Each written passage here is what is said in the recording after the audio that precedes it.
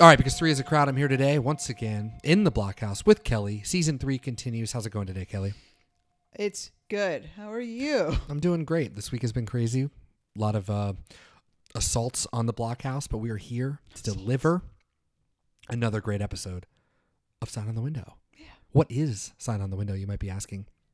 It's a Bob Dylan podcast.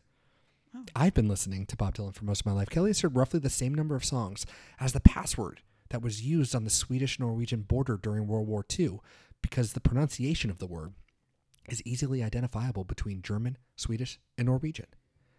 And this week, we listen to the wonderful Staggerly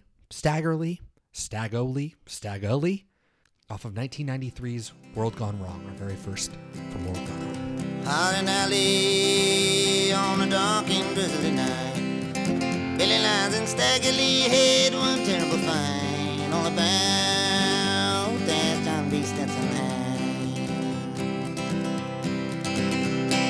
Stagger Lee walked to the bar room and he called for a glass of beer. Turned around to Billy Lyons, said, "What are you doing here?" All right, Kelly, Staggerly.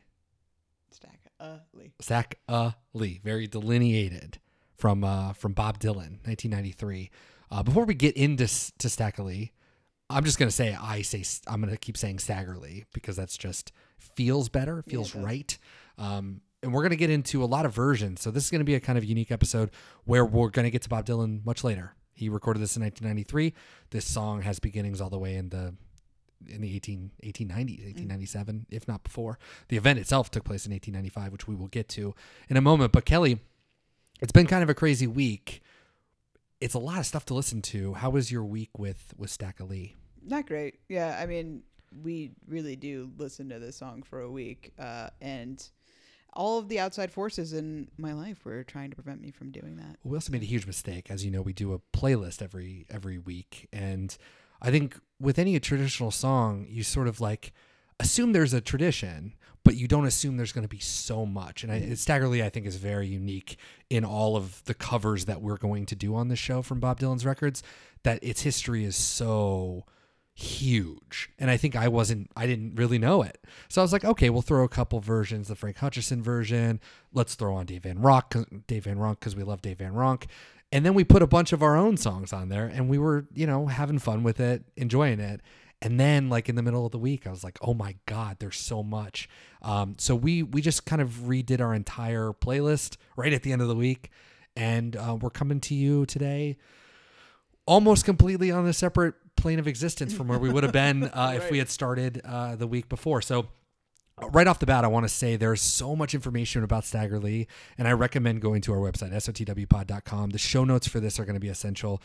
There are staggerly.typepad accounts, staggerly.com, staggerly.net, Sing Out, which they've been publishing stuff for 60 years. They did an amazing series on all of the songs and the history behind Staggerly that I highly recommend. It's one of America's most enduring folk songs that's kind of still made it into the 21st century. And we're going to cover a lot of stuff, but the writer for the Sing Out has a 200 song playlist that's on Spotify, 200 Staggerly songs. Yeah. And there are indexes out there that go well over 400 that you can still actively easily find, but it's probably been played by everybody everywhere since it was incepted. Almost right away it became a folk song. So we're going to get into that. So bear with us as we do our best. We kind of split up some of the work, and we're gonna do that. This is kind of a unique thing, Kelly. This is difficult. It's difficult. So time consuming. Very time consuming. So you better love it, guys. Oh God. All right, Kelly. Before we get into Staggerly, he was a real person. Yeah. Now the myth has definitely superseded who he actually was, whatever character he was. And in a way, it just seems like a normal, everyday act of violence that sort of exists in the world. Why did this become so crazy? Yeah. Christmas night in 1895. Lee Shelton, who's like a known quantity in the town that they lived in Missouri, I think. St. Louis. St. Louis. Yeah. So he was kind of like a pimp and just a kind of like a bad dude. Bad man. He was a bad man, as the songs they say over and over. and he was just at a bar in town, and he got into a tiff with an acquaintance. It's not like they were enemies. It's just, as you'll hear, as the songs mutate over time, they really make it into something that it wasn't. They got drunk. They had a fight. Lee grabbed this guy, Billy Lyons' hat, this acquaintance that he met at the bar, and Billy didn't like that, so he stole Lee's Stetson hat, which is very important. Because like Stetson hats, I know we always think about them as cowboy hats, because that's that iconic thing, but they also made lots of other hats. They're like a luxury hat brand. They are. So taking my $5 hat, which would have been a lot then too, by the way, it wasn't just a hat, it was a symbol, because like I said, he's like a pimp. He was known for being incredibly well dressed, caring about fashion, and the fact that some of the songs don't pull on that, I think is really important to what it was. So when Billy takes the hat as recourse for his derby hat being stolen, it was like, fuck this guy. So they get into an actual fight, they shoot, and Lee kills Billy. I think Billy actually shot as well. I can't remember, but well, we've got from the St. Louis Globe Democrat, who the next day reported on this. We have this is weird too. With a lot of folk songs, there isn't this direct line to what's going on. Like an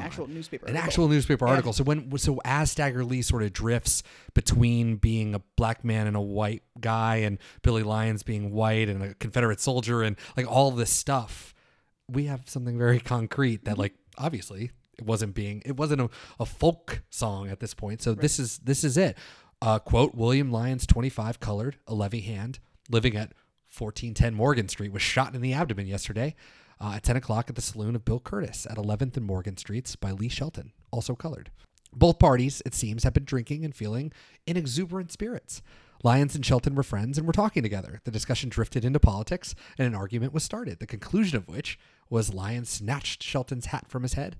The latter indignantly demanded its return. Lyons refused, and Shelton withdrew his revolver and shot him in the abdomen. Lyons was taken to the dispensary, where his wounds were pronounced serious. He was removed to the city hospital. At the time of the shooting, the saloon was crowded with Negroes. Shelton was a carriage driver. Thanks for that. Buried here, and lives at 911 North 12th Street. When the victim fell to the floor, Shelton took the hat from the hand of the wounded man and coolly walked away. He was subsequently arrested and locked up at the Chestnut Street station. Shelton is also known as Stag Lee.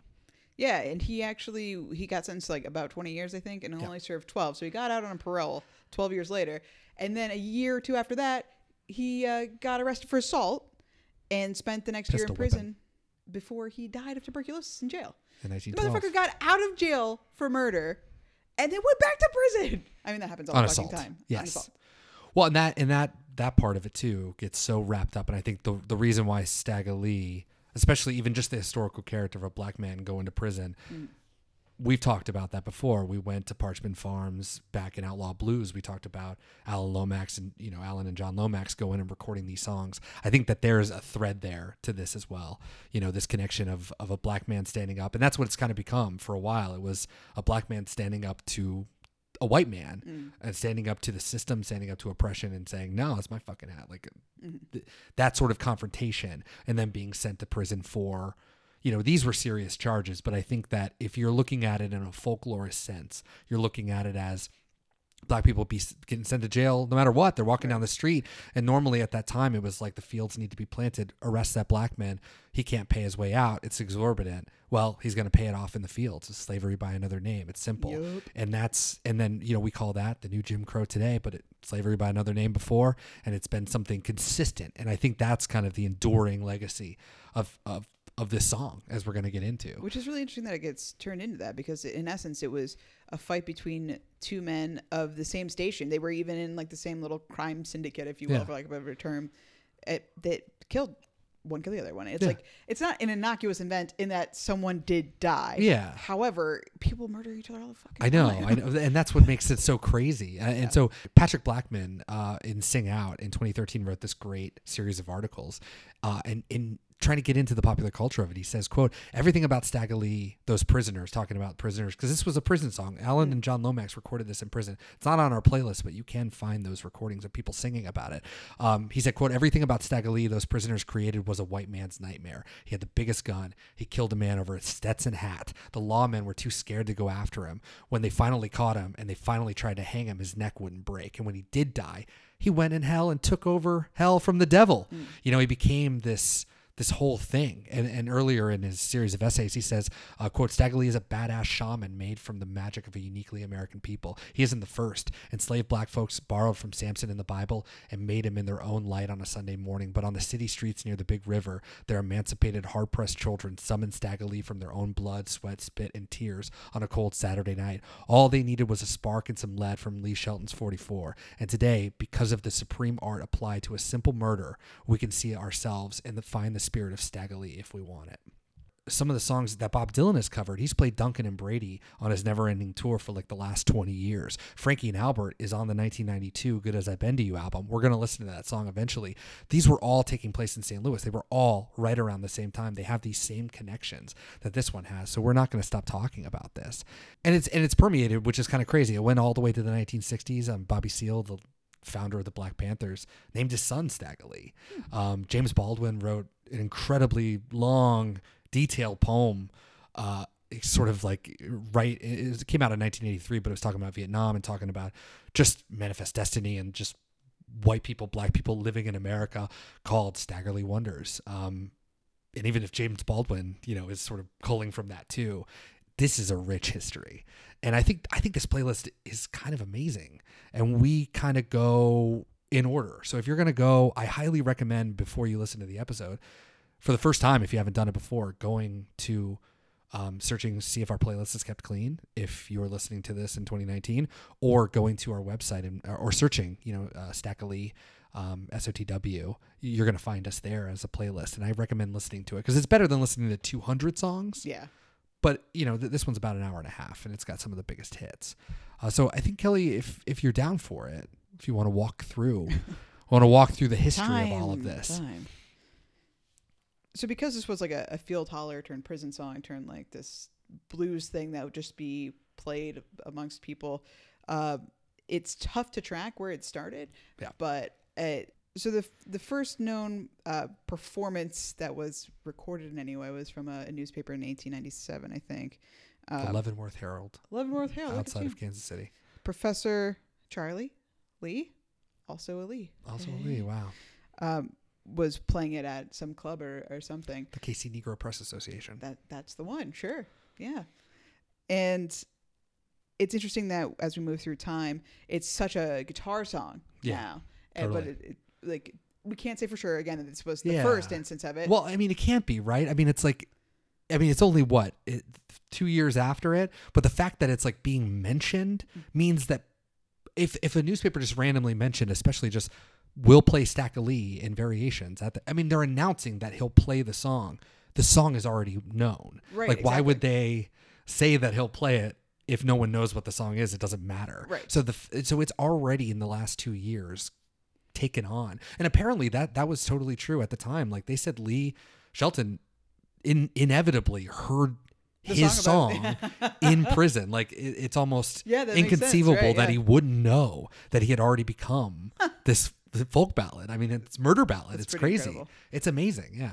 But that is the first one, which is amazing. 2 years after. Wow. But there's no recording of that version of Charlie Lee's version.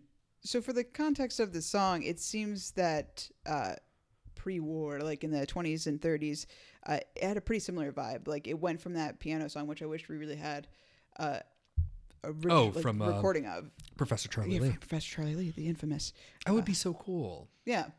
To a guitar, like classic blues song. And the narrative doesn't much change. It's so Mississippi John Hurt, his version recorded in 1928, his first one, because he has another one later, right, in the 60s? Yeah, he was found later. So as the folk revival happened in the 1960s, people went and found those old blues musicians. And Mississippi John Hurt was one of them. He didn't live long after. He died in 1966. Mm-hmm. So he was rediscovered, if you will, in 1963, just hanging out. And everyone's like tell me your story.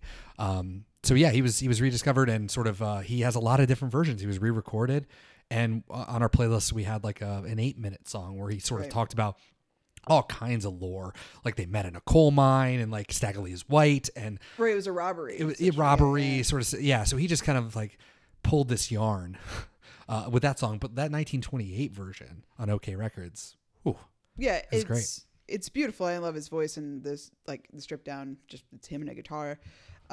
And it has the same narrative, most of them, where it's like Stagger Lee's a bad man and he did this thing, and the cops are afraid to, appealing to the police, like, can't you bring him in, which is a common thread through all of them too. And this actually takes him through a trial and execution. So it's interesting that he doesn't always die, Stagger Lee. Gentlemen's off the jury, what you think of that? Stagger Lee killed into line by the $5 Stetson hat. That bad man, oh cruel Stagger Lee.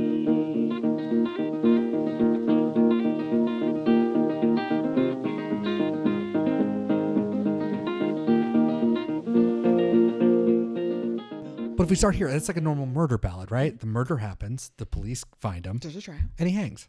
Like that's pretty standard. Yeah, and then we also in the 20s have Longcleave Reed, which is an older version, 27. I think that's one of our earliest ones. Yeah. Yeah, it's same thing though. It's this one's in the first person sometimes, which is a little bit of difference because usually it's a third person talking about the incident. But Yes. this slips in a first person sometimes, observing it, like it's there, which But it happens in some of the doesn't versions take too. place in St. Louis. It takes place in Chicago, Which which is really unique. Again, The dates, the place, like every single Almost thing about immediately this it change. changes, Even which his is name changes all yeah. the time. Oh So yeah. Oh, and the name is so wonderful. I can't believe. And this is the original Stacko Lee Blues. That's what it's known as on our playlist. This one's interesting because it became one of the most valuable records ever created, right? Because there's so few pressings. Yeah, because there's only one known copy in existence. And the owner, Joe Broussard, was offered $30,000 and laughed it off. He wants to be buried with it. It's amazing. If someone was like, "I'll give you $30,000 for the record," absolutely, I would sell it. I don't care. Here you go. I would just, honestly, if he doesn't fucking donate it, he's kind of a piece of got shit. Frank Hutchison, also 27. This is obviously really relevant for us because this is literally the version that Bob Dylan did, like beat for beat, note for note, harmonica and all. And I mean, it adds a little bit more. It really gets on to that fucking hat. The hat. It's all about the obsession with hat. Yeah. Yeah. And so when we were trying to figure out how to put this whole thing together, it really came down, especially in the early years, it was really, you've either got the standard murder ballad, the police, or you're a bad man, Stagger Lee, or you have the hat. Right. Like, and this one is so into the hat. And this is Bob Dylan's version. So into the hat. I think this one's like not very interesting to me. It doesn't. I don't know. This is interesting because of where it went. He was a West Virginia coal miner. He's a white hillbilly playing this music. This had already moved, in the era where there is no fucking radio, there is no LPs. Like, it's interesting how that music left St. Louis, got turned into Chicago, and then made its way down to the hollers of West Virginia, and to have him play this song. And it's a great version. But I think the reason why it's so famous is that it was on the American folk music anthology, Harry Smith's anthology, which was that 6-discer in 1952 that everybody listened to. If you go and watch No Direction Home, that was what Bob Dylan was stealing when he was trying to leave with the records. really? Because that's the Bible. Like, if you're playing music, Sure. that's Folk the music, yeah. Bible. And so if you're looking at Stacka Lee, I mean, if it was Mississippi John Hurt on that, I don't know if we'd be talking about Frank Hutchison. Bless your children, I'll take care of your wife. You stole my John B, and I'm bound to take your life all about. That John B said, sonny. Stagger Lee turned to Bill Lyons, and shot him right through the head. Only taking one shot to kill Billy Lyons, did all about. That John B said, sonny. I mean, it does have. I mean, it's certainly longer. Like, there's more lyrics to it, but That. Always that. always the hat. Don't ever forget. They all kind of have a refrain. It's either, you're a bad man, or it's that's an hat. Like, it's kind of Except a for traditional. Yeah. Cab Calloway, 1931. This Out of- song out of isn't- control. It's not. Oh my God, his voice. I guess I don't know if I've ever heard him sing, but that vocalizing. What is that? Yeah.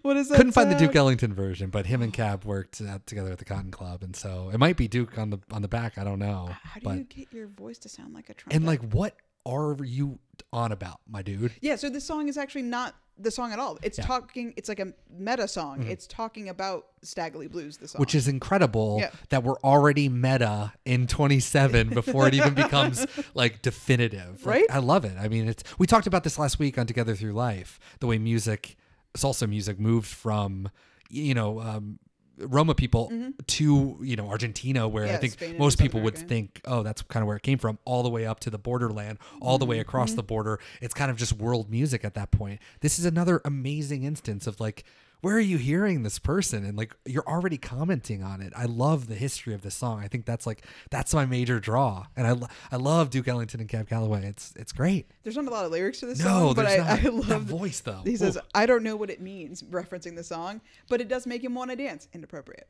He was like, I have no idea what the song's about, but let's get down. Let's get down. That's what we're it's here about for. murder? I don't care. Yeah, That's and I, at the time too, this stuff was played on radios, like the radio stations that did happen.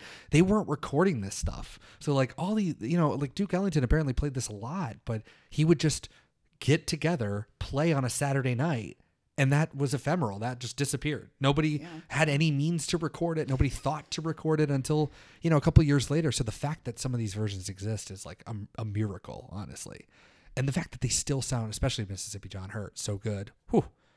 Incredible. We're going to go a little forward in time to Woody Guthrie, friend of ours, friend of the pod. Woody Guthrie month from October 2017. Go back, check it out. 1941. It's Friend of the pod. he adds in there, talks about him being flashy, spending $100 on a suit, which I think is, again, as I mentioned during the kind of the history of the story, an important context, because you're trying to build this character, and this is the guy he was. That's why the fucking hat matters, right? Like, because he cared about fashion, he cared about appearances, and Woody's version really kind of harps on the family. Like, when Woody's talking about crying the babies and stuff, like, he is a bad man. He's after a bad all, man because after all. really knowing the actual story of it all, like maybe Billy Lyons had kids. Sure, I'm sure he had like kids running around, but I don't know that he was crying on his knees like, True. please don't kill me, my children. It's become a thing though. It's such exactly. a trope. Yeah. And I think it's unfortunate because the reality of it. But I don't know. Anyway, that's that's neither here nor there. But even that report could be wrong. It's like that. Right. That's where the kind of, it's still mysterious. I don't trust the journalistic standards of 1895. Let's be honest. But it's such a simple, straightforward telling that it's like, you got to believe that there's not anything else to it. They're kind of reporting the bare facts, but I guess we're not getting all, we don't know their children and, all this situation. You can really make it up. Yes, absolutely. And something interesting about Woody Guthrie too is that was pointed out in, I think it was staggerly.com, that black singers, when they would sing it, would often say they was all glad to see him die. Meaning Once white he gets people. hung, yeah. Right. Whereas white singers would say, we was glad to see them die. And I think that was you're not even thinking about what you're saying, but when you're saying that, it's like, I was glad that black man died. Whereas obviously if you were black singing, the white people were glad that this black man died. And so it's that subtle difference, which does carry on, I think, all the way to today. So, which we'll get to in time.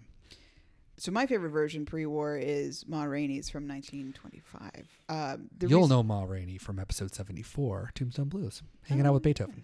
Hanging out. That's right. She was a Around the character in one flagpole. song. That's right. Not only is her voice like one of those things that just makes you want to like cry your guts out. And Louis Armstrong on the cornet. Oh, Come on. yes. That's incredible. But she takes the song in a different direction because she takes the perspective as one of Staggerly's one of his like prostitutes or maybe even an actual lover or partner of his, and seeing it through the eyes of like, this guy's bad, he's doing bad things and people are gonna come and kill him, he's got that temper, and just like, I really enjoyed an outsider's perspective of it, that somebody that would be close to him and disappointed in him or scared of him, as opposed to just like this people that only know him by reputation are just like, oh yeah, he's whatever. This woman's actually probably experienced abuse at his hands and just and she was kind of taking a lot of those East St. Louis songs of the era that we talked about before, Frankie and Albert, Duncan and Brady, and putting it all together.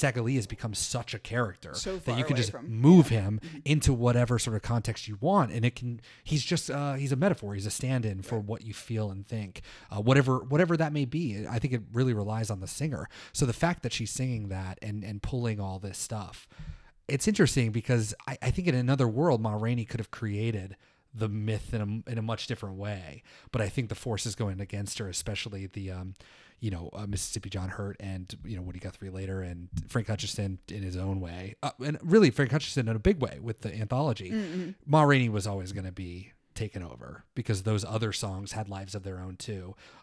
Kelly, then at that point we went off to fight World War II, and then we all came home and we're like, Stagger Lee! what the fuck is Stagger Lee doing? Question number one. Question number one. Leon T. Gross, also known as Archibald. 1950, he was like, I gotcha, and I don't just gotcha, but I'm going to tell you what happened after Stagger Lee walked out of that bar that night. The first one. The first one. Let's carry the story on. We're carrying the story on. So if you go to our playlist, hopefully we can find another version. Part 2 of his. He printed a standard 45. Part 1 is on one side, part 2 is on the other. Part 1 tells kind of the standard story, but with a lot of the stuff we recognize as we go forward. And part 2 is the continuation. Part 2 on Spotify is correct. Part 1 is It's more just of an just an instrumental, instrumental. yeah. So I think otherwise, if you go on to our website, sotwpod.com, I will link a link to the video, which is incredible. It's got a whole thing about, all the pictures and stuff are really nice. So But it is a ragtime version's got a fun honky tonk piano thing going It on, does. and I do wonder if perhaps this is the truest version of maybe old Professor Lee, Oh. Charlie Lee, the piano thumper, that's a good point. That's a fair point. because that would be, if that's one of the first versions I ever heard, I wonder if it was faithful to that. How they would know, I can't solve that Well, mystery. but they're definitely closer to it than we are, which for sure. I mean, this was a big hit though. It reached number 10 on the U.S. R&B charts at the time, 1950, and this is all very early on in terms of music history. We deal with a lot of everything, obviously, from the 60s onward, when things sort of changed dramatically in terms of how we get music. But this is particularly cool because the part 1, the original song, and we talked a little bit about just before about Ma Rainey, could have really influenced if it was a different song. It could have influenced a lot of how people still sing the song if it was still sung today. But instead, this one sort of supplants everything because we get the Bulldog, Stagger Lee, and Billy Gamble, which is a different sort of take than before. Billy cheats and wins Stack's Stetson hat, which is different. Stack gets his 44. That 44 is important and has now changed in other versions to a 45. Oh, the caliber is inexplicably. constantly changing. Inexplicably. Billy pleads, citing his children and sickly wife, which sort of has shown up before. And then Stack shoots Billy, and we see through the bartender's glass. That is another fun, aside. And sometimes it's a looking glass, sometimes it's the bartender. And then part 2 is unique because we continue the story onward. We get Stack stumbling through his mother's door. He's shot by the police. We sort of see the police in other versions as well. Funeral attended by a woman dressed in orange and red. Stack meets the devil. Now the devil heard a rumbling, a mighty rumbling under the ground. Say that must be Mr. Stack turning Billy upside down. Now this it, the devil pick on top of the devil's shelf. Say if you want Mr. Stack, you go and get him by yourself.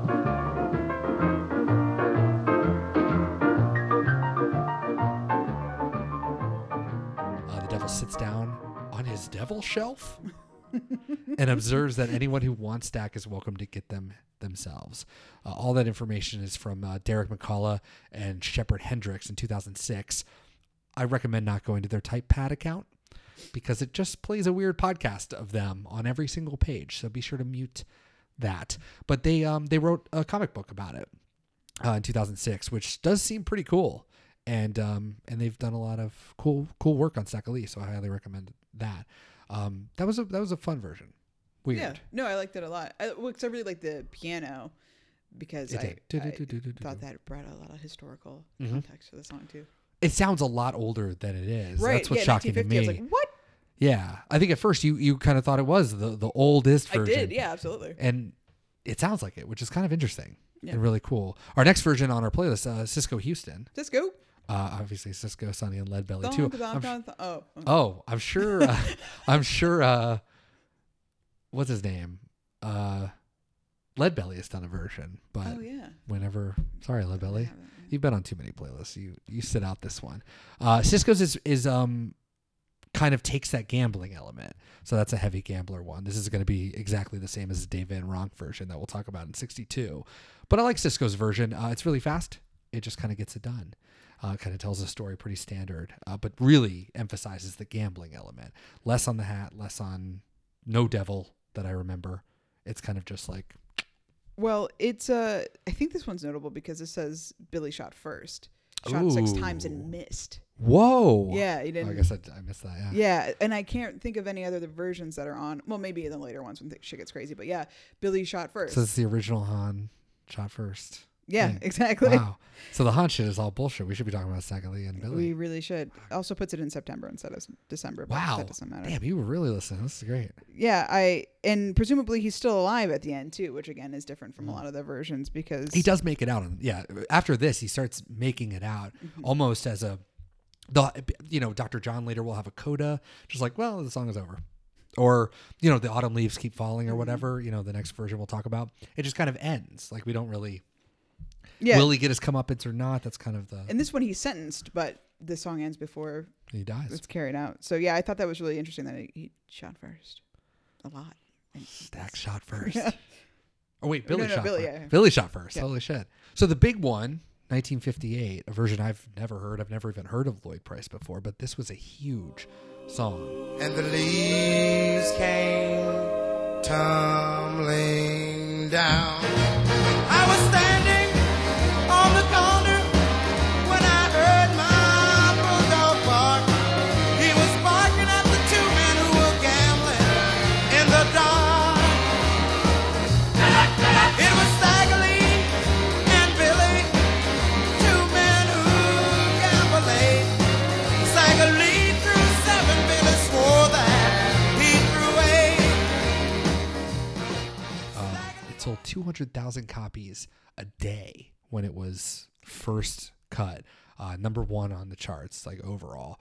Dick Clark on American Bandstand thought the song was a little bit too risque. too dicey. Too dicey. So he's like, can we clean that up a bit? And I'm like, wait for Nick Cave, my guy. He was inducted into the Rock and Roll Hall of Fame in 1998. I feel real bad because I don't know anything about Lloyd Price. Me either. And this was a B-side, another classic. Like it was a B-side to his single "You Need Love," but DJs were like, "Fuck that song." Stagger Lee, that's what we want. Yeah. It's so weird that this weird traditional song would be even a B-side on a single. What a world that we live in.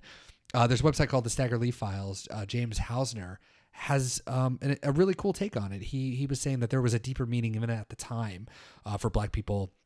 This is before the civil rights movement really sort of engaged the imaginations, if you will, although that's been consistent since the beginning of time. But he says, quote, Price conjures up a clear night with a yellow moon and leaves tumbling down from the trees. You can call it an incantation. Then all hell breaks loose as 7 quick horn blasts da-da-da-da-da-da-da shatter the calm. This introduction evokes another song, a slave spiritual titled Joshua Fit for Battle of Jericho, in several ways. For example, the line that completes the intro to Price's record, and the leaves come tumbling down, echoes the spiritual line, and the walls come tumbling down. I found it amazing. The whole thing is really great. I don't want to go into that. You can find that on our website, sotwpod.com, in the show notes for this. But an incredible, and he's got another half dozen articles on Stagger Lee. So like you can keep going with this is what I'm talking about. I like this version because I'm a fan of like 50s mall shop music anyway.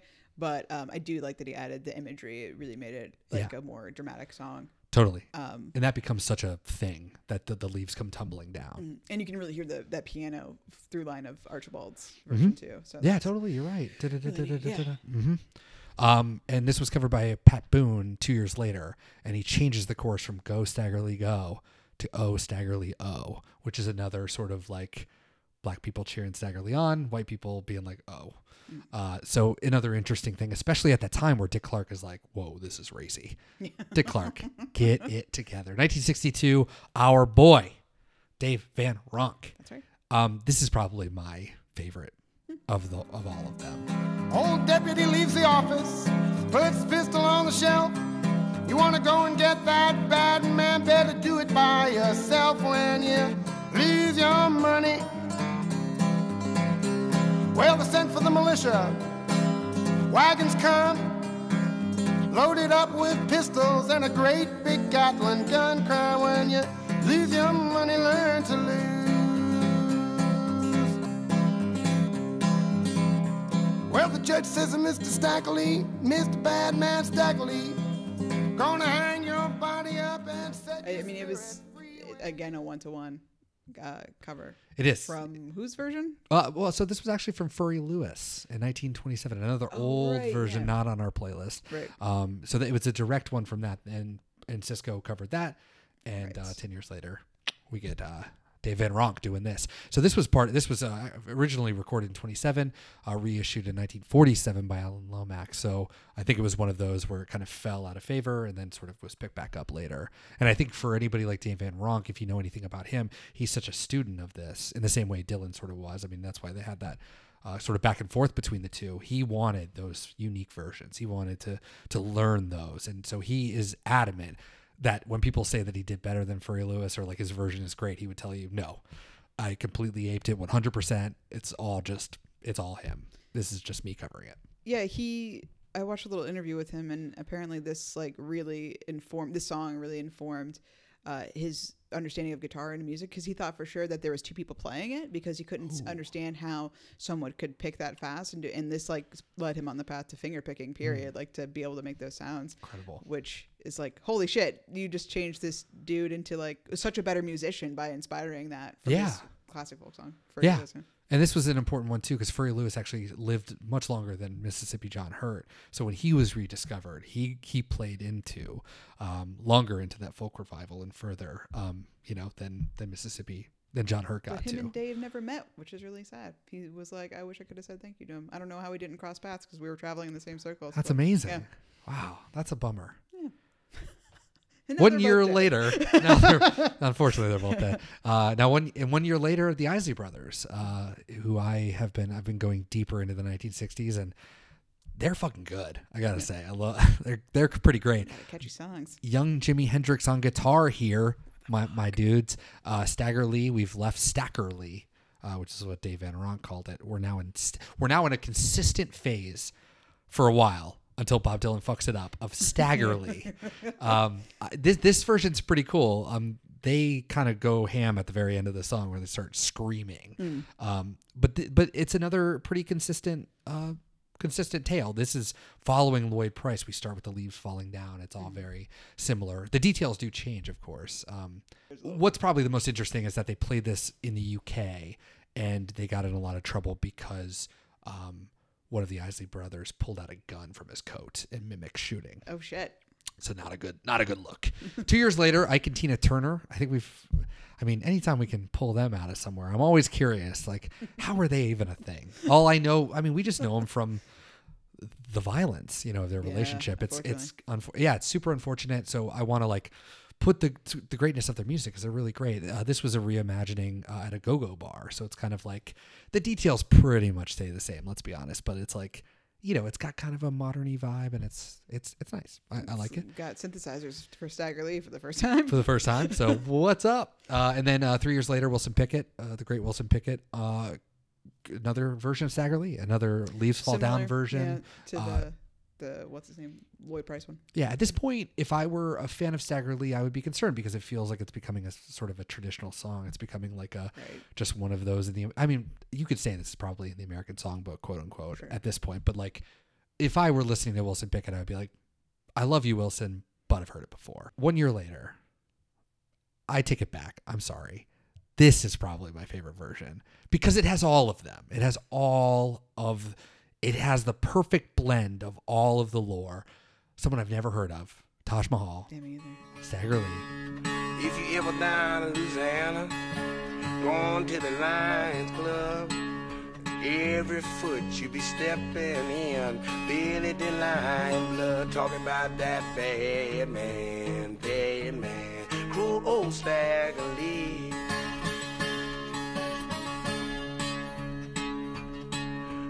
could be on a rainy morning. It could be on a rainy night. Oh, Stagger Lee and Billy DeLine had a great big fight talking about that bad man. Cruel old Stagger Lee. It's beautiful. I think that if you enjoy the Mississippi John Hurt version, this is like literally taking that 40 years in the future. As far as like, it's just a dude in a guitar, but it's a nice crisp sound. It's all like, digital, and you can really appreciate all the musicality that's going into it. And his voice is beautiful. And But he also changes things like the lovely wife instead of sickly. Elvis did a version of this too that never got released. It's probably released now on the bootlegs, but he understood the story enough that his version is much more humorous, and he makes Billy, instead of having 3 kids and a sickly wife, he has 300 kids and a horny wife. So you're kind of like playing with it. Elvis. Oh my gosh. Cecil Brown, who I talked about before, doing the definitive version of the book Stagger Lee and like going into the history of it, sat down with Taj Mahal, and I want to quote it because it's pretty interesting. Quote, backstage sitting on a folding chair, Taj told me how he came across the legend. Quote, the first I heard of Stagger Lee was from Lloyd Price. I was a Lloyd Price fan. I was always dancing to him. Then in the 60s, I kept hearing it on blues anthologies, Mississippi John Hurt and Furry Lewis's versions. As a child, I'd heard these stories about a bad man Stagger Lee, from my mother, who was from the low country of South Carolina. Then there was this other side of my family. My father is from the Caribbean. And from him, I always heard about Bad John. They would say, Bad John, stay away from him, man. Taj then laughed. This was great fun for him. He was Stagger Lee. As long as there's living historians like him, Stagger Lee will never die. I love that shit. And I think that's really, really, really fucking important, is like this connection to the story. A couple of years later, Dr. John, I listened to his late 60s album called Gris Gris, his first record, basically a cover of the Archibald version. I mean, this is kind of bringing it back, because the rest of them don't really, they get to him dying, but they don't really go into hell. And this was really great. But he adds a coda at the end where he says, now I told you my little story, I sang you my little song, but Stagger Lee and Billy Lyons, they're both dead and gone. Done. And it's kind of interesting. It's almost become like a storybook. It's like, thanks for telling me the story of Stagger Lee, Dad. Goodbye. Thanks, Dr. John. I liked it, though. I enjoyed it. Sounded very 1970s. We don't get any others from the 70s on our playlist. So, I mean, I cut out the Neil Diamonds. I cut out all of that stuff because they're all just really generic. But it kind of takes a little turn in 1978 with the Grateful Dead. They released Stagger Lee again, going back to the classic Stagger Lee. They introduce another character who becomes part of the canon in a way. Introduce us to Delia, who is Billy Lyons' wife. When she finds out that he's been shot, shoots him in the balls. Yep. Go all stack. This was, we've done Grateful Dead before. Go back to episode 15, where we did Dylan and the Dead. That's what it was. Yeah. That was a toughie. We last week talked about Robert Hunter, though, but Robert Hunter is the lyricist for the Grateful Dead, and he wrote this song. So there's bringing it all together here. This was just released on one of their later albums. It's pretty forgettable, but it's not bad. And it does what you want it to do, which is kind of a new telling of the story. And I think that's the direction we're going in from here on out. Anybody can do a cover. Right. It's another to do like a brand new version. Said, just give me a gun. He shot my Billy dead. Now I'm gonna see him hung. She waded to the lion's blood, through Billy the lion's blood. Stepped up to Stagger Lee at the bar, said, buy me a Jim Fizz love. As Stagger Lee lit a cigarette, she shot him in the bones, blew the smoke off of her revolver, had him dragged to City Hall. Musically, it's a hard pass for me, but lyrically, it's my favorite post-war one. Just because there's a lot to it. Well, new character, and like women exist, and that's cool. That's true. And the fact that she takes matters into her own hands too, because they're not doing it. Because the police, like, I really love the line that's like, how can you, basically, how can you arrest all these prostitutes for turning tricks, and that you can't fucking go get this guy who murdered my husband? And I just think that's so badass. That's true. It into a revenge thing. Again, musically, hard pass, but lyrically, and shooting in the balls, and that's funny, and that's like totally on on point. That's good shit. So well done, Robert Hunter. Why couldn't we keep doing lyrics like that? 1979, we're jumping ahead. This is actually a cover from 1967 by a band called The Runners, but this is from the Clash's classic London Calling.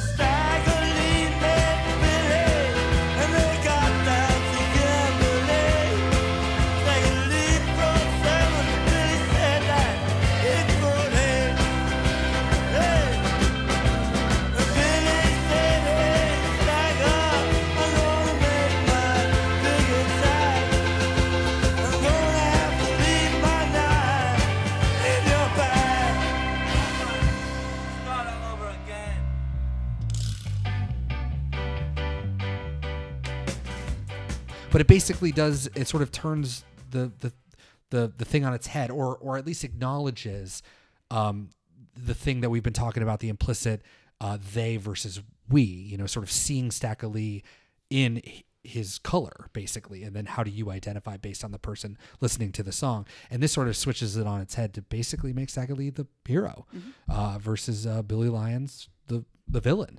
And I think you can build on that as you do. And when I first saw this on the list, I was like, that's wrong. And then I'm listening to the album in my head, and it's just like Stagger Lee. I've sung that so many times in my life, and I've never thought about it, not once. And it's amazing. I can't believe these. Story. That's absolutely it, and it's all there. Once you get to the first wave ska kind of thing, it all has a similar flavor. So True. It didn't super stick out. That's a fair point. Yeah, and Patrick Blackman, getting back to the Sing Out article, he talking about Rocksteady. At the time was very influenced by American R&B, and so Price's version was mainly the jumping off point for this song, but then reversing the lyrics was important. Quote, while it may no longer fit neatly into the standard framework for understanding Stagger Lee, which is kind of true. I think this is an outlier. The fact that a rewrite wherein the American bad man is transformed into a Jamaican rude boy, and then without much effort at all is transformed into a symbol meaningful to the disaffected British punk, speaks volumes about the power and flexibility of the narrative, the music, and what's the common people across the Anglophone world might share regardless of race. So it's and that's so what's really impressive about the transition of music throughout the whole world. And to go back to, I mean, why would they put this song on? Because it is just a punk reaction to Margaret Thatcher. I mean, that's what was happening in the Clash's world, and it's crazy to go for this. And obviously later they'll experiment deeply with this. So they had this affinity for this music to begin with. This brings us to Bob Dylan. 1993, he reaches back to 1927 to cover Frank Hutcherson's version. In his liner notes, oh my God, he says, "What a rant." He goes back to his. Well, this is back to Tarantula. This is back to Tarantula, the book that he released of poetry. Oh, so this is Bob Dylan sort of doing what he does in a lot of his liner notes on his first records, and I think a lot of what he's doing here. I think he got into a lot of trouble on Good As I've Been to You. We talked about Little Maggie. We've talked about Hard Times. They were not cited properly. They were arranged by Bob Dylan. Remember, he took the credit, never said where he got it from, and people are like, bro, you stole it from here. Like, we know that. So in these liner notes that he didn't have before, he does have for World Gone Wrong, are basically just to cover his, I mean, the very first line, Stacka Lee is Frank Hutcherson's version. Can't be more clear. Yep. And if you don't have this record, I don't blame you, but quote, Stacka Lee is Frank Hutcherson's version. What does the song say exactly? It says, no man gains immortality through public acclaim. Truth is shadowy. In a pre-post-industrial world, in a pre-post-industrial age, victims of violence were allowed. In fact, it was their duty to be judges over the offenders. Parents were punished for their children's crimes. We've come a long way since then. The song says that a man's hat is his crown. Futurologists wouldn't insist that it's a matter of taste, they say. Let's sleep on it. But they're already living in a sanitarium. No rights without duty is the name of the game, and fame is the trick.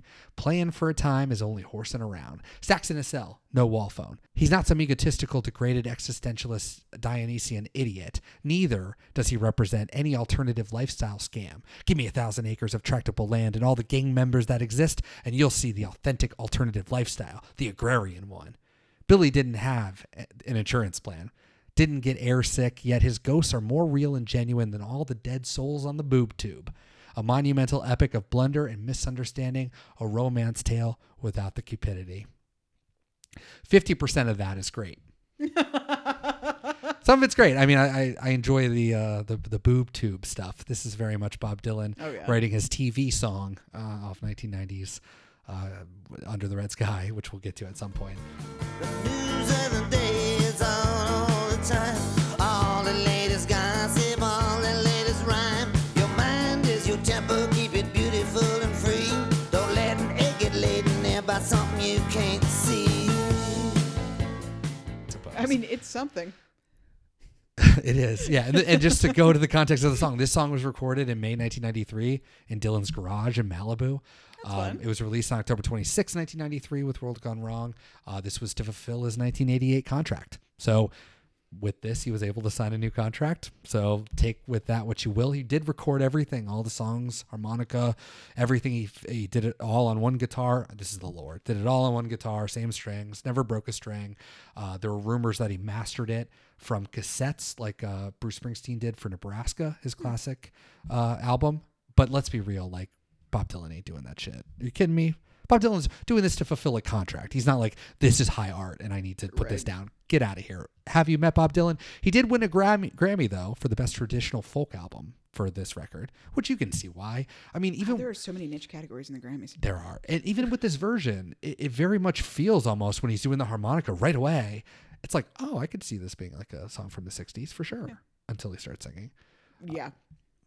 The album peaked at number 70 in the US, number 35 in the UK, and just staggerly in general, because I haven't really talked about it. It is in, Malcolm Lewis identifies it in the group I-115, which is a folk song index, and a more famous, the Round Folk Song Index. It's number 4183 with over 70 citations. But as we said earlier, there's well over 400 covers that we know about, but these ones are more official, if you will. So, I mean, early in the week, you were talking about the song and you said this is definitely a song that could have happened in the 60s, and I'm really partial to Bob and guitar and points for harmonica, but yeah, the voice, so for me there's like a direct comparison with this song and Seven Curses, which is our favorite touchstone on the show, and far of the nature of it, just like it's him and a guitar and like the kind of Western what's the word, outlaw nature of it. True. And how that's such a superior song. And I'm like, what's the difference here? And I think 30 plus years. Yeah, 30 years. And it's not only in his voice, like this is pitchy, the things that everybody hates about Bob Dylan. Right. But also the passion's not there because this is an obligation record. Fulfilling. Yeah. And he's not 22 anymore, and that's fine. You can't be 22 forever. You shouldn't be 22 forever. But thinking about the songs we've listened to of his that were him in the 60s with just a guitar and like the urgency and the wild sound of it, just like he can't like stop moving his arm, he can't stop. Oh, you hate that. It's like when he sings to and puts the chords to his words. Yeah, I dislike it musically sometimes, but I enjoy the passion, the energy. That's what's important. For sure. And that's what anybody wants from music. Yeah, this is nothing. And that's why I struggle with it. I think the only thing of value to it is the fact that he pulled a song that probably people had forgotten from the 1920s, 1927. It's a different version. As we've seen, no one's doting on the hat. Right. Yeah. So he takes the hat version and it's like, there we go. And it's not that it's like he's doing it just to be unique or whatever. He's doing it because that's probably the version that he enjoyed back when he was listening to Harry Smith's Anthology of Folk Music. Like, again, we talk about him today with Triplicate. Yeah, I was just there's this level of like, oh, why the fuck are you doing this? But it's intentional, 100%. You have to believe that he does actually like that music. Right. Bob Dylan can't be in it for the cash grab anymore. He can't be in it he only has so much time left on earth. I can't imagine that he would want to be doing something weird. He's got to be like feeling nostalgia. And so I do believe that he loves this song. This is really a great version of it. But when you compare it to the energy that's given on a lot of the other ones, this really sinks to the bottom of this playlist, unfortunately. And it's weird because this is, as far as I can tell, probably the most famous song out of the two compilations that we're going to be doing with Good As I've Been to You and World Gone Wrong. I mean, I don't know if any of them get as deep as this. Yeah. I mean, I'm curious. I can't wait to find out. But I knew Staggerly was a thing, and I knew a lot of people did it, but I didn't realize how big it was. It kind of goes away for a little bit, but in 1996, Nick Cave and the Bad Seeds said, we're doing a record of murder ballads, Oh my god. and we're fucking doing this song. This needs to be listened to be believed, if I'm honest.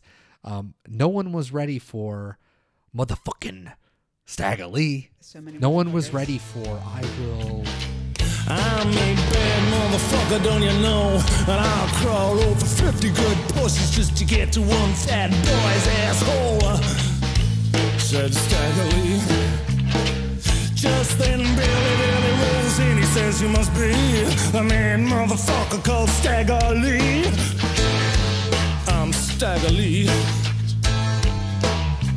Yeah, I'm Stagger Lee, and you better get down on your knees and suck my dick, because if you don't, you're gonna be dead. He said Stagger Lee. Oh, well, Billy dropped down and slobbered on his head, and Stig filled him full of lead. Oh, Yeah, it's really rough. The only song I've ever heard by Nick Cave is the one that we put on our playlist many moons ago, Red Right Right Hand. Hand. Yeah. It must have been for Blood something. Blood. Yeah, it was a long time ago. I don't remember. And I love that song, but I've tried to listen to stuff, and it's like No, it was for Cold Irons Bound. That's what it was, yeah. That was episode 4. And so I put this when I was like, "Ooh, Nick Cave did a version." Oh my God, it's so Vulgar, violent right? and vulgar. Like this also puts them shooting at each other too. Yeah. So yeah, it goes from that to like rape kind of, but then also not. I mean, it's so weird. Yeah, so this gets to like something that's like I think that there's like academic language that goes with this, right? There's a book called The Life, The Lore and Folk Poetry of the Black Hustler that came out in 1976 from the University of Pennsylvania Press. So they were looking at essentially what we call today like a yarn, like they call it a toast, but it's like imagine, going to a stand-up set and having somebody tell the Aristocrats the same joke, the same setup, the same person, you know who it is, and they just go off. They just tell some wild ass story. What it always comes down to is either you want to be like you are Stagger Lee or you want to be him. So you're either in the first person, but even the third person is so thinly veiled that it's almost like I am, you're still I am. And I think this Nick Cave version kind of does that, mainly because it's taking from yarns that already existed, toasts that already existed. So it's been shown through the years that a lot of this that Nick Cave took. He didn't just write this out of nowhere. He took the information. Cecil Brown, again, to go back to him in his book Stagger Lee Shot Billy, he talks about hearing something from his uncle in the 1950s and 60s in North Carolina. He said, in those days, to young black field hands sitting on the shade tree at the end of the tobacco road, Stagger Lee was as impulsive, as vulgar, as daring, and as adventurous as they wanted and themselves to be. According to Patrick Blackman, again, in Sing Out, he says, quote, but in many toasts, such as the one linked above in the article, the speaker is describing himself. The narrator is Stagger Lee. That's what I was trying to get to. The narrator is Stagger Lee. This is not the case in the vast majority of the variants in the ballad tradition. Cave may be speaking in the third person, but as a narrator, he certainly delivers it in a way that the listener knows that he wishes he was Stagger Lee. Oh yeah, that's right. Billy's not even there in this version. Does he shoot the bartender? He definitely pulls his gun out. He definitely, well, he does. He has all the tropes. He's got like the looking glass and stuff like that, and But it's all aimed at the bartender this but it's time. that motherfucking looking glass. Everything is like so aggressive. You're like, wow. It ends with like, dick sucking. Well, Kind of. no, Billy is in it because that's the whole They thing. go to You her need to house. suck my dick before I shoot you. Right. Yeah. Yes. That's it. And if you don't know, you should, of all the songs, I highly recommend it. It is a bonker song. Intense. Now we get into the 2000s. So now we've entered the 21st century. We're going to close this one out real quick. So there's a couple. Beck, we all know Beck. He won a Grammy for the best album of the year. Some year, who knows. He did a version of Stagger Lee, which is basically the John Hurt version. I couldn't find that. It's probably on YouTube. But he did say that Devil's Haircut, really great song from Odelay, is a 1994 album, 1996 record, Odelay. He said, quote, I imagined Stagger Lee. I thought, what if this guy showed up in 1996? The song has its 60s grooviness, and I thought of using him as Rumpelstiltskin figure, this Lazarus figure to comment on where we've ended up as a people. Yeah, I don't know if that all comes through. I don't think so. I don't buy it. I mean, like, okay, maybe sure. Maybe that's where he was when he wrote the song, but like listening to that, I can understand the perspective of somebody like kind of traveling through time Uh-huh. almost in that, whoa, what is this technology and all that kind of stuff, because that's in the song. But Sure. saying it's Stagger Lee, okay, Okay, it could be anybody. okay, yeah. One pretty explicit one though is the Black Keys. Stack Shot Billy. Stack Shot Billy. It's a fun song. Fucking Black Keys. They just do and this, good music. and this was before they were really big. And Dan Auerbach, the guitarist, said, "quote I had Mississippi John Hurt's version and a bunch of other people's versions, and I thought these guys all wrote their own versions of the song. Why couldn't I make my own version?" I mean, He's not wrong. yeah. And I kind of like it, but it's a very strict point of view song, and it does introduce Stack Shot Billy in the back of the head, which is, well, it's not unique, but it's weird that we've gone that direction. A lot of them now, he's getting shot in the back of the head. It's weird that we're not doing the one-on-one. We don't mention the Stetson hat. I mean, it's moved so far beyond Yeah. where it stood, which It's is kind of just- crazy. It's not even the same at all. Which is amazing. Yeah. In 2006, if you were the one of like 17 people that went out to go watch Black Snake Moan, which I remember was just a thing because, like the Nick Cave version, it was just supposed to be this like really smutty, sultry movie. And you watch the video, which if you go to sotwpod.com, you can watch the video. Yeah, okay. People be dancing on people. It's like an episode of Buffy up in here. But I don't know. But It feels a lot like the Nick Cave version. It really, really does. It does. Until the dick sucking, yes. that is not so much a part of it. It's about 2 minutes long, but Samuel L. Jackson, apparently, he's the one, one of the lead actors in Black Snake Moan. He's doing this version of Stagger Lee with a full band, which is great. And really getting it. Yeah. I mean, it's he's doing a really great job. legit. for what it's worth. Feels real. Yeah, it's fantastic. So I would recommend watching that. And then we have two more versions. The final two, there's a lot of other covers that you can find online, but we're going to talk about ones that I think maybe make more sense for us. One for me, 2007, Modern Life is War, one of my favorite bands. I don't know when they're coming out with new music. They wrote a song called Stagger Lee. I've listened to this record dozens of times. I never once So much put it Stagger Lee together. in your life. Never once put it together. Midnight in America from 2007. My name is Stagger Lee, and I'm walking through the ice and snow. Let my girl threw me out last week, and I'm fucking broke. Nothing but the starter in my pocket, and my cold 45. Don't look at me the wrong way, 'cause I got nothing to lose tonight. Walk into JD's and put it on. Their Stagger League, though, goes into, instead of what Billy Curtis's club or whatever, goes into JD's, which is a bar in Marshalltown, Iowa, which is where they're from. And this one's a little different, too, because Billy is sleeping with Stagger's wife. And they're at the Flamingo Hotel, which is a CD motel in Marshalltown as well. And he goes there to kill. So that's a much more, that song's probably been written a million times. Like, Oh, yeah. hey, but it's funny because the person he goes into, like, get into a confrontation with at JD's says the stuff about the wife and kids and stuff. Don't kill me because of that, but I know your wife is there. Yeah, so like kind of Turns like, into like a messenger situation. and he has a 45, so he's doing it wrong instead of the 44, which is nuts. Throughout all of these versions of the song, there's a 41 caliber, which I don't think is no real, way. a 44 and a 45. Wow. Yeah, because I pull out my 41. I was like, I know you needed to rhyme with the last line, but like, holy shit, we're all over the place. Stick to the script. You're not Nick Cave. And then 2010, we got to Josh Ritter, our final song of the playlist, called Folk Bloodbath. Kind of an interesting title in that he takes a lot of threads from folk songs and folk history and sort of mashes them together. We see Delia, we see... Yeah, I know. That's the only thing that I really noticed. Because, I mean, it's a sweet little jingly song. It is. But I was And it's like, also oh, shit, Delia. I remember her. based on another Mississippi John Hurt song called Lewis Collins. Lewis Collins is the one that gets killed by Stagger. Stagger Lee kills him. But that refrain, what is it? The angels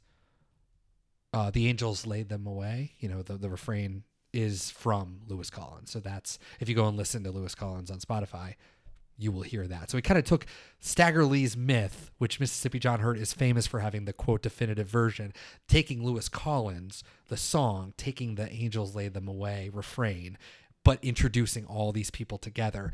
He said at the time, talking about the song and all the characters in it, quote, they're the ones I've always liked, like Stagger Lee and all of them. For example, Stagger Lee is in so many songs and he's always been the bad guy.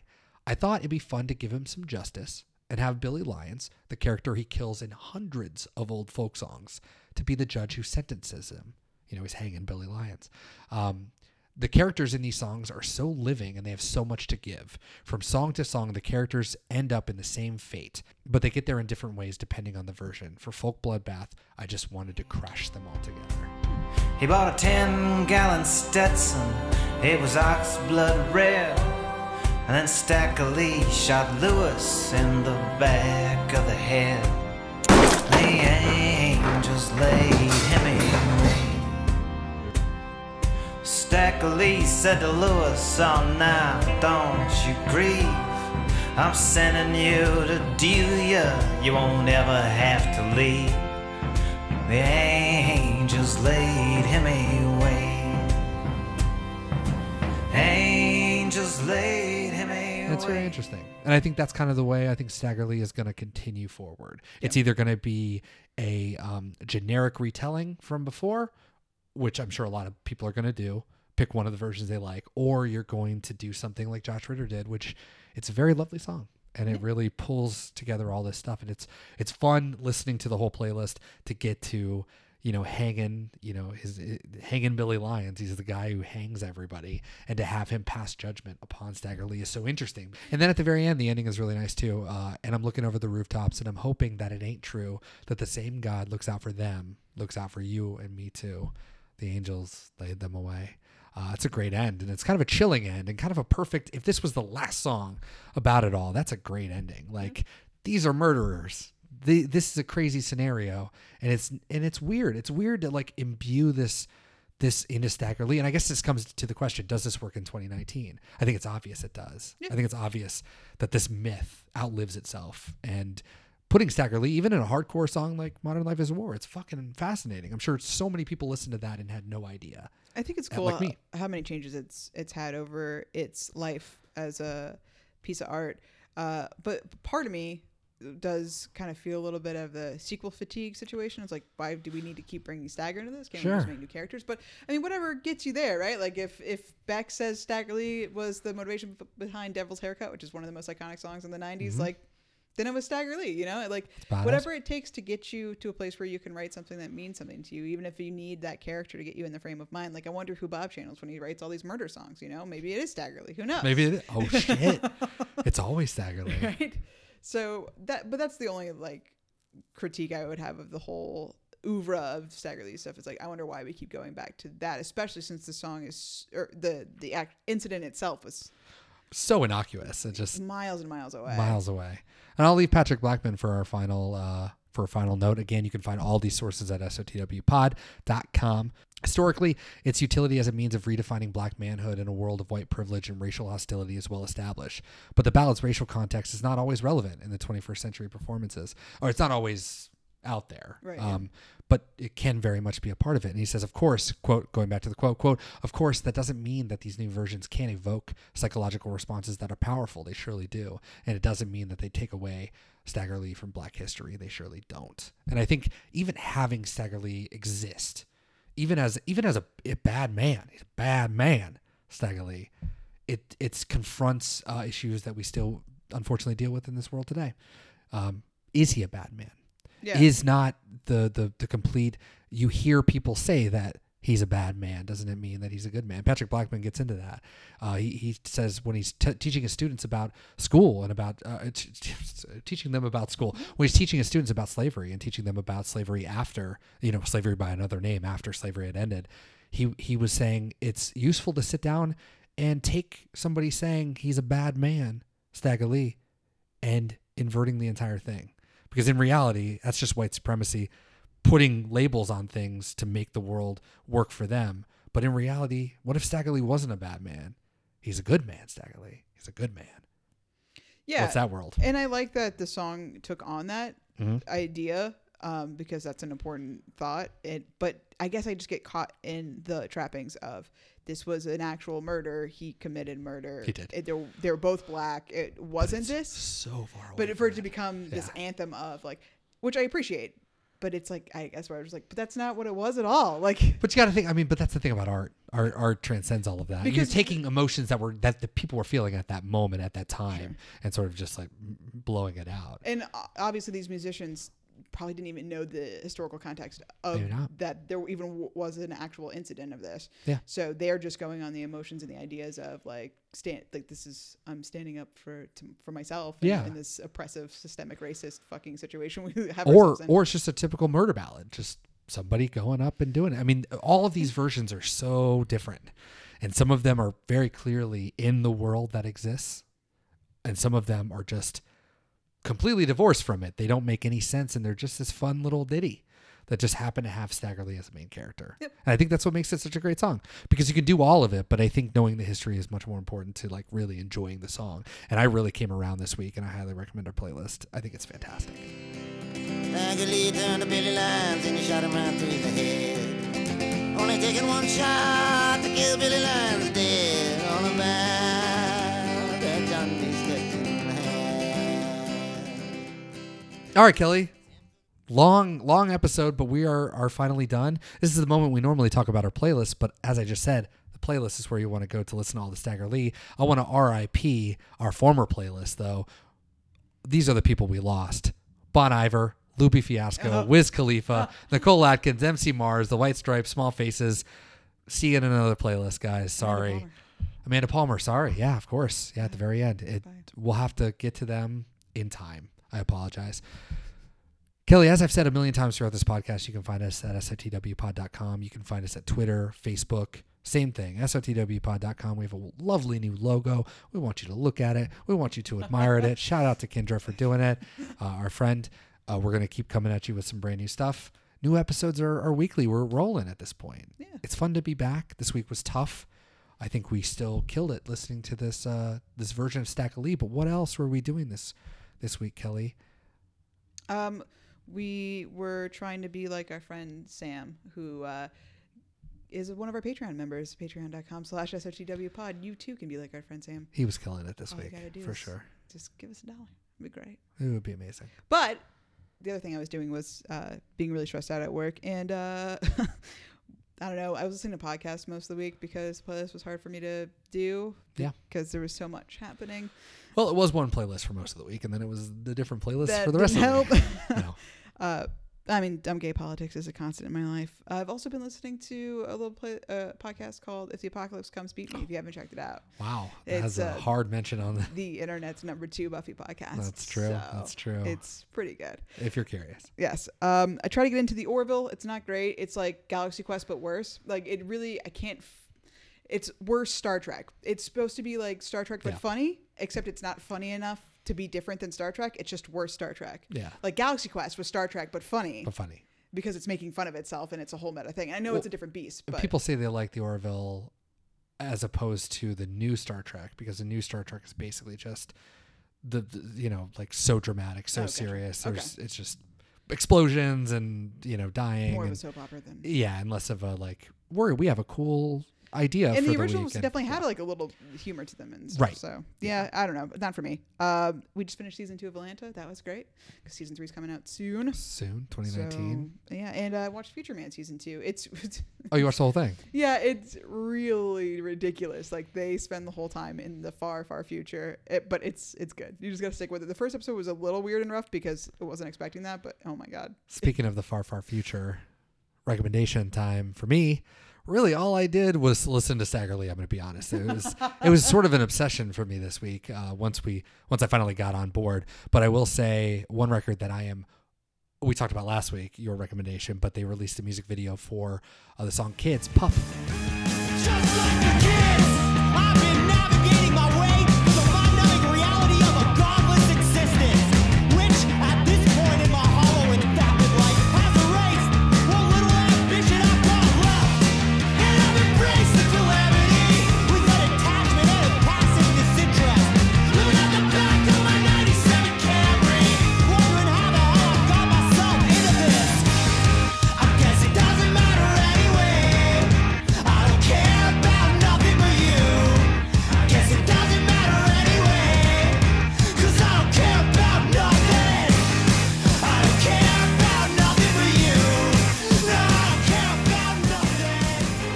don't know who Pup is and you've never watched one of the videos, I would recommend Sleep in the Heat, if anything else, because if you've watched Stranger God, if you Things, want to bawl your eyes out. Wolf, Finn Wolfhard is our main guy on Stranger Things. He's in these videos. He's in a couple of the Pup videos because they're all from Canada. Yeah, if you want to cry over a gecko, hit it up. I mean, they have songs about their old cars. It's amazing. So anyways, Kids is incredible. It takes place in the far future. They've all broken up. There's like new technology. There's dehydrated pizza. It's amazing.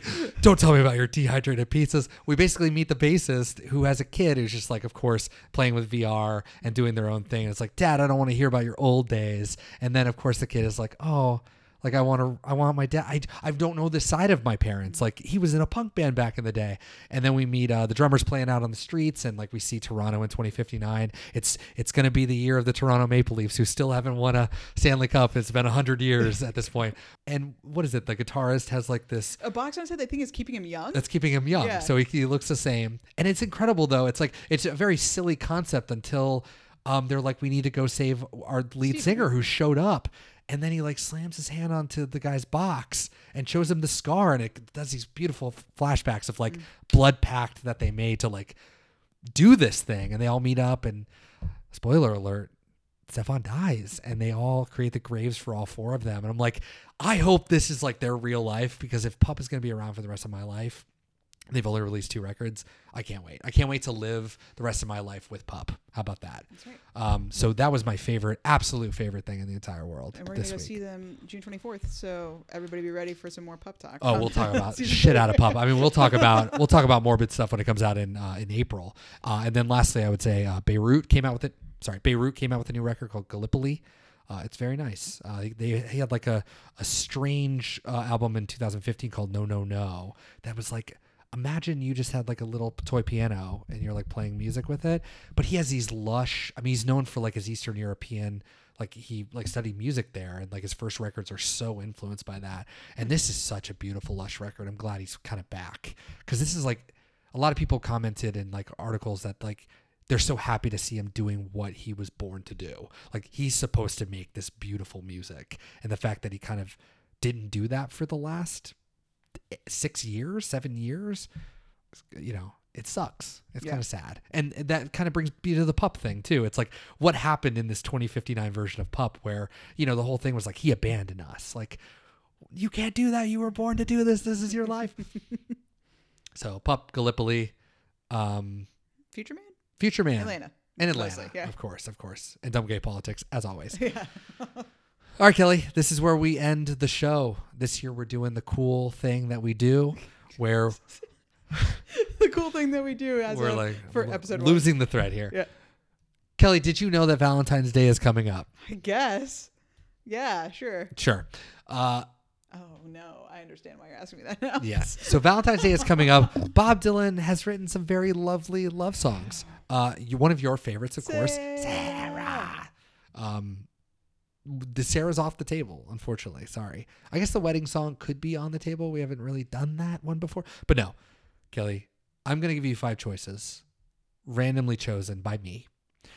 You are going to tell me which ones you don't want. You know the deal. You run down. You tell me which ones you don't want. And on the very last one, you tell me which one you choose and why. That's what I want to know. So I'm going to give you 5 choices. Can we put Boots of Spanish Leather on there? Can't put Boots of Spanish Leather, but we will put its companion, which is probably I want you to think hard about this. Okay. This one I put on here almost as a troll one. This is a test for you. Can you resist it? Very first one is Girl from the North Country. One of his most lovely songs. Don't want to influence you or anything. That's number 175. Choice number 2, She Belongs to Me. Nope. I'm gonna go. Who Belongs? Number 3, a little spoiler one. This one is also tempting. Abandoned Love. Number 4, Make You Feel My Love. Oh, yeah. Number 5, True Love Tends to Forget. Okay, so how do I not pick the Girl from the North Country? Which ones do you want to eliminate? How do you not? You choose not to. You say, I'll leave that for another day. Yeah, but why would I? I don't know. Which ones don't you want? Make You Feel My Love, I do not want. Why? Because it grosses me out. Because it sounds so rapey. It's an Adele song. I mean, yeah, no, I'm good. Well, I just heard Adele's Rainbow, so sorry. I don't remember the other ones except from A Girl from the North Country. Oh, there we go. She Belongs to Me. I Can't Help But Feel Like it's about Sarah, right? Well, there's a question on that. It could. I think I've brought it up before about Sarah, but it could be, as you've said, every song is actually about Suze. So apparently all of these are about Suze, right? Great point. Yeah. Yeah, I mean, I really want to do Girl from the North Country. She Belongs to Me doesn't appeal to me. This True Love Tends to Forget, that what a clunky. Abandoned Love is the only one that piques my interest that isn't Girl from the North Country. Abandoned Love we listened to on the way to Wings. Remember? That was the very first. We were trying to get my Spotify to work, and I was saying, play Bob Dylan. I like that song. I know. Is that the one that you said that was supposed to be on Desire, but then Desire. wasn't? Okay. But it seems like you already picked Girl from the North Country. Did I, though? You did. So next week, Valentine's Day, we will be going to the Girl from the North Country. I think it's worthwhile. I mean, it's one of his most beautiful songs, period. Straight end sentence. And it's from his very first, well, not Bob Dylan, but his first original record, Freewheelin' Bob Dylan. It's only our second Freewheelin' Bob Dylan song, I Shall Be Free. You know, I think you're calling into question the integrity of this podcast. We're really randomizing before, and you just like hard. We're like, we're going to do Girl from the North Country. Well, I didn't think about putting it on there, and then I remembered how much you love Boots of Spanish Leather, and the fact that you then said it, I was like, yeah, I guess that's what I was thinking too. So I knew right away that was a mistake. I shouldn't have put it on there. The rest of them are all of them. I love them all a lot. Even True Love. True Love tends to forget. No. Nope. I already hate That's it. got lots of saxophone. I already hate it. So yeah, we're gonna do Girl from the North Country. I realize now, huge mistake. But we're gonna continue with the themes this year. We'll get better at it. This one was kind of a huge mistake, as I've said. But I think it's a great way to go from Stack of Lee, which is a very tough song, to going back. I mean, this is him in 1993. Let's go back to 1963, and let's hear him 30 years prior in one of his undeniably most beautiful songs. The second song on the record after Blowing in the Wind. And this will be great. We'll get a nice Johnny Cash version. They do a nice duet on. This actually knocks out one song from Nashville Skyline. So in fact, we're doing our first Nashville Skyline song as well. Snap! Two songs. Two songs. For the price of one. One for the price of one. Not one bullet. That's Stack of Lee. Whoa. Ooh, or 6 bullets, or 30 bullets, or From a 45 or a 44 or 41. We don't know. who knows? Join us next week for Girl from the North Country, a much shorter podcast than this one about Stack of Lee. And if you are interested, seriously, Stack of Lee, SCTWpod.com. We'll see you next week. Bye.